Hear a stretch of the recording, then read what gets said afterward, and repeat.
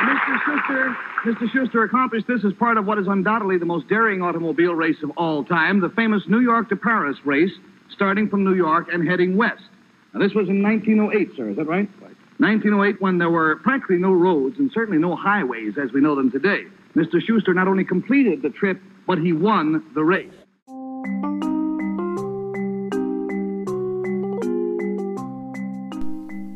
Abraham Lincoln's birthday has long been celebrated by the automotive industry with fantastic deals and can't-miss bargains. But many years before three-day sales dominated the holiday, a much grander event marked the occasion. On February 12, 1908, auto manufacturers from around the world gathered in Times Square to begin a race around the world. From New York City to Paris, it would become known as the Great Race of 1908. I'm Mark Hartzman, and you're listening to The Great Race of 1908, 6 cars, 6 months, 20,000 miles of driving insanity. No snowplows either. I'm Weird Historian.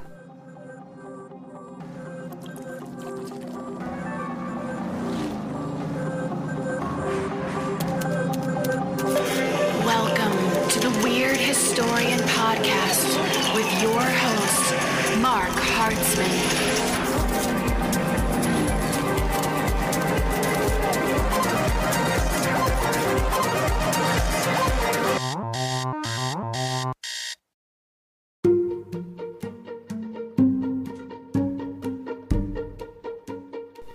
The contest, co-sponsored by the New York Times and a Parisian paper, Le Matin, boasted a 20,000-mile route which ran across America to San Francisco, where a steamer would take the cars to Alaska, allowing a drive across the frozen Bering Strait, or carried by steamer if needed, through Siberia, Europe, and culminating in the French capital. Whichever car entered Paris first would take home the grand prize of $1,000. 6 vehicles participated in the event: De Dion Bouton, Motobloc, and Césaire Naudin from France, Zust from Italy, Protos from Germany, and the Thomas Flyer representing America. I have here a picture of the starting line at Broadway and 42nd. Here are the cars lined up, getting ready to go. And which one is yours, sir? This is you over in the corner. Well, no wonder you won. You have the outside track. Sure. The Thomas car, built by the Thomas Motor Company, was a 1907 Model 35 with a 4-cylinder, 60-horsepower engine capable of reaching 60 miles per hour. In addition, it was fully loaded with 2 shovels, 2 picks, 2 lanterns, 8 searchlights, 2 extra gas tanks with a capacity of 10 gallons, 500 feet of rope, a rifle, and revolvers. It was also equipped with an attachable top, much like those used on covered wagons, that could wrap the entire car and offer an enclosed place to sleep. Unfortunately, the concept of GPS was still nearly a century away.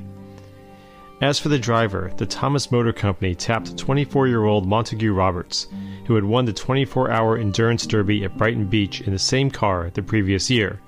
He was accompanied by George Schuster, a mechanic from the company, another mechanic, George Miller, and a reporter from the Times. Each of the competing cars was similarly staffed.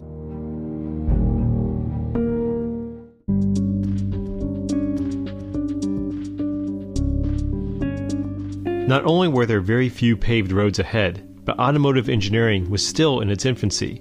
Cars were still often referred to as horseless carriages, and the competing vehicles had open tops. At 11:15 a.m., with 250,000 onlookers crowding around the competitors, the starting gun fired, and the 6 cars launched into the daunting trek.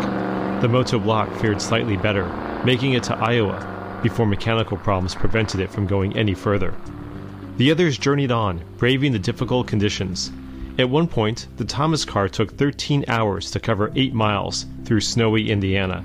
When no roads were available, with no windshields or heaters, the middle of winter was a cruel time to begin such a race. It didn't take long for the field of 6 to narrow. The Césaire Naudin got as far as Peekskill, New York, before breaking down and withdrawing from the race. The Zust and the De Dion arrived in San Francisco by April 10th and followed the Thomas car's path by steamer to Seattle and then Japan, where the De Dion bowed out of the competition. The cars often rode over train tracks. By the time Roberts reached Cheyenne, Wyoming, he quit the race, claiming a prior commitment in a separate racing contract. Schuster took over the wheel, determined to finish the race. The Thomas car maintained a lead in the race upon reaching San Francisco after 41 days, 8 hours, and 15 minutes. A ship then took the vehicle to Alaska, but conditions there proved too impossible to overcome, so it was sent back to Seattle and then rerouted across the Pacific to Japan. After driving across the country's narrow roads, another ship carried the Thomas crew across the Sea of Japan into Vladivostok, Siberia. The Protos, however, had suffered mechanical issues and was carried by train from Idaho to Seattle, where it boarded a ship straight to Vladivostok. As a result, the team was penalized 15 days. Additionally, the Thomas Flyer was awarded 15 days for the time it lost sailing to Alaska. Only the Protos, Zust, and the Thomas Flyer were left to brave their way through the perils of Siberia, although the Italian car was far behind the Germans and Americans. The race had essentially become a two-car battle of wills.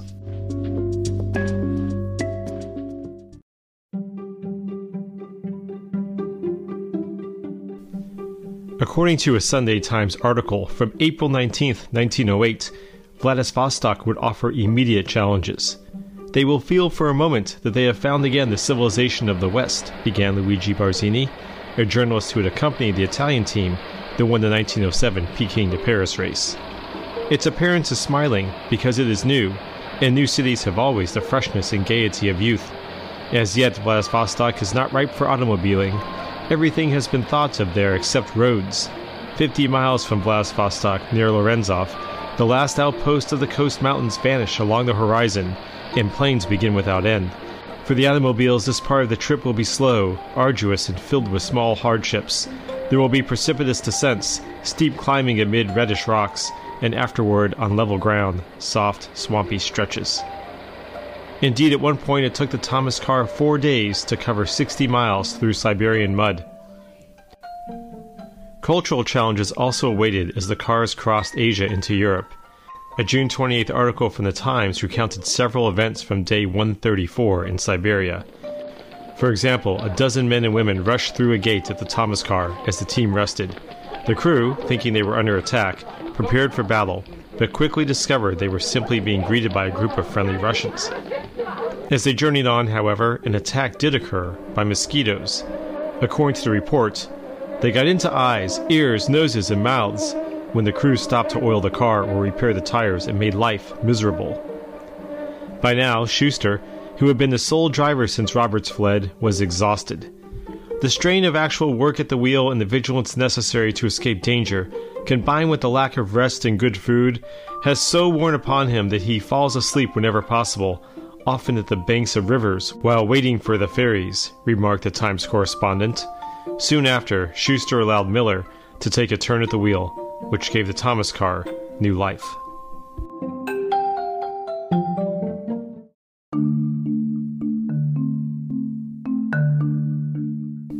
The Protos, which maintained a lead at this point in the race, was facing its own share of difficulties.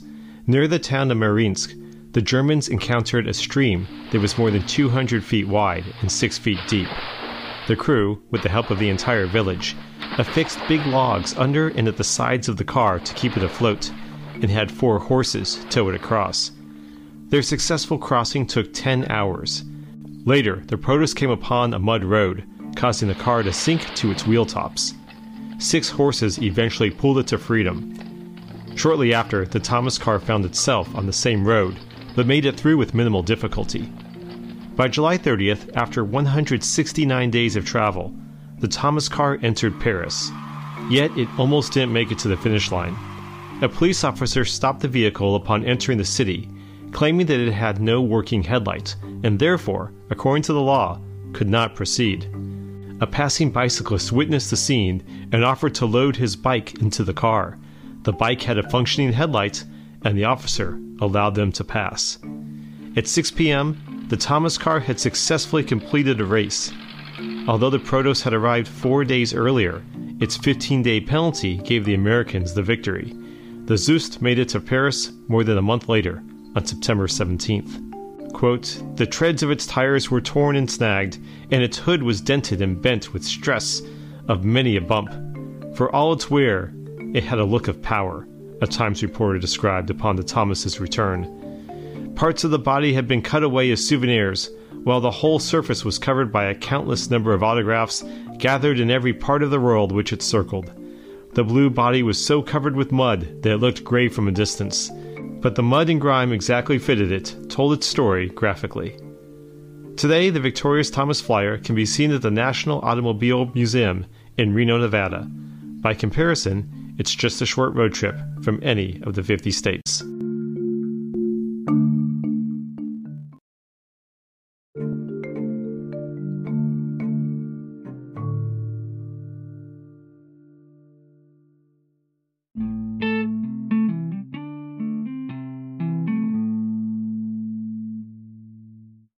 Just 9 years before the Thomas Flyer raced around the world, another unique car made headlines, but for far different reasons, as you'll hear in this next story, a car only a horse could love.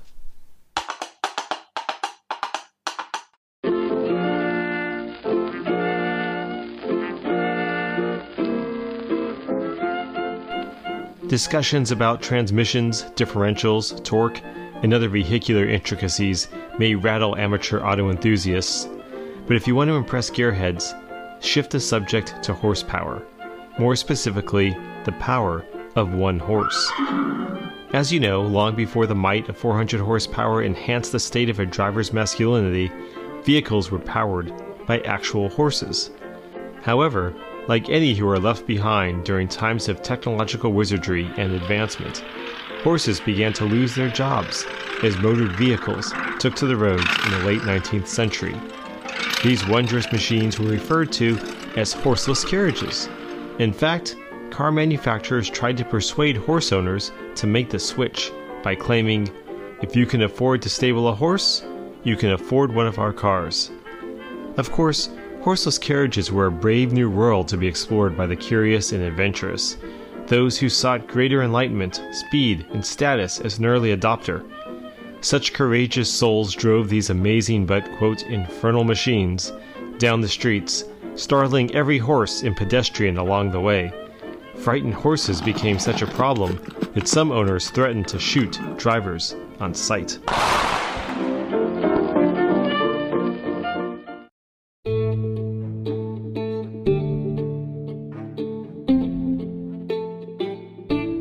In 1899, an inventor named Uriah Smith of Battle Creek, Michigan, came to the rescue of modern transportation. In an attempt to ease the transition to engine-powered carriages for both the driver and the horse, he created a vehicle called the Horsey Horseless Carriage. This early concept vehicle was designed to prevent horses from getting scared upon seeing an approaching automobile. The design called for a large wooden horse head to be attached to the front of the buggy, thereby resembling a typical horse and carriage. The live horse would be thinking of another horse, said Smith, and before he could discover his error and see that he had been fooled, the strange carriage would be passed. It's unclear whether any horsey horselesses were ever produced, or if it only existed in theory. Regardless, Time magazine made sure to include it in its list of the 50 worst cars of all time.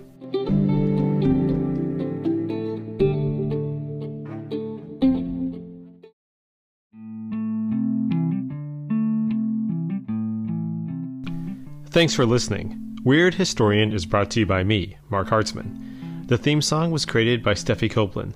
This episode was edited and mixed by Igniter Media. The clips about George Schuster came from the July 16, 1958 episode of I've Got a Secret.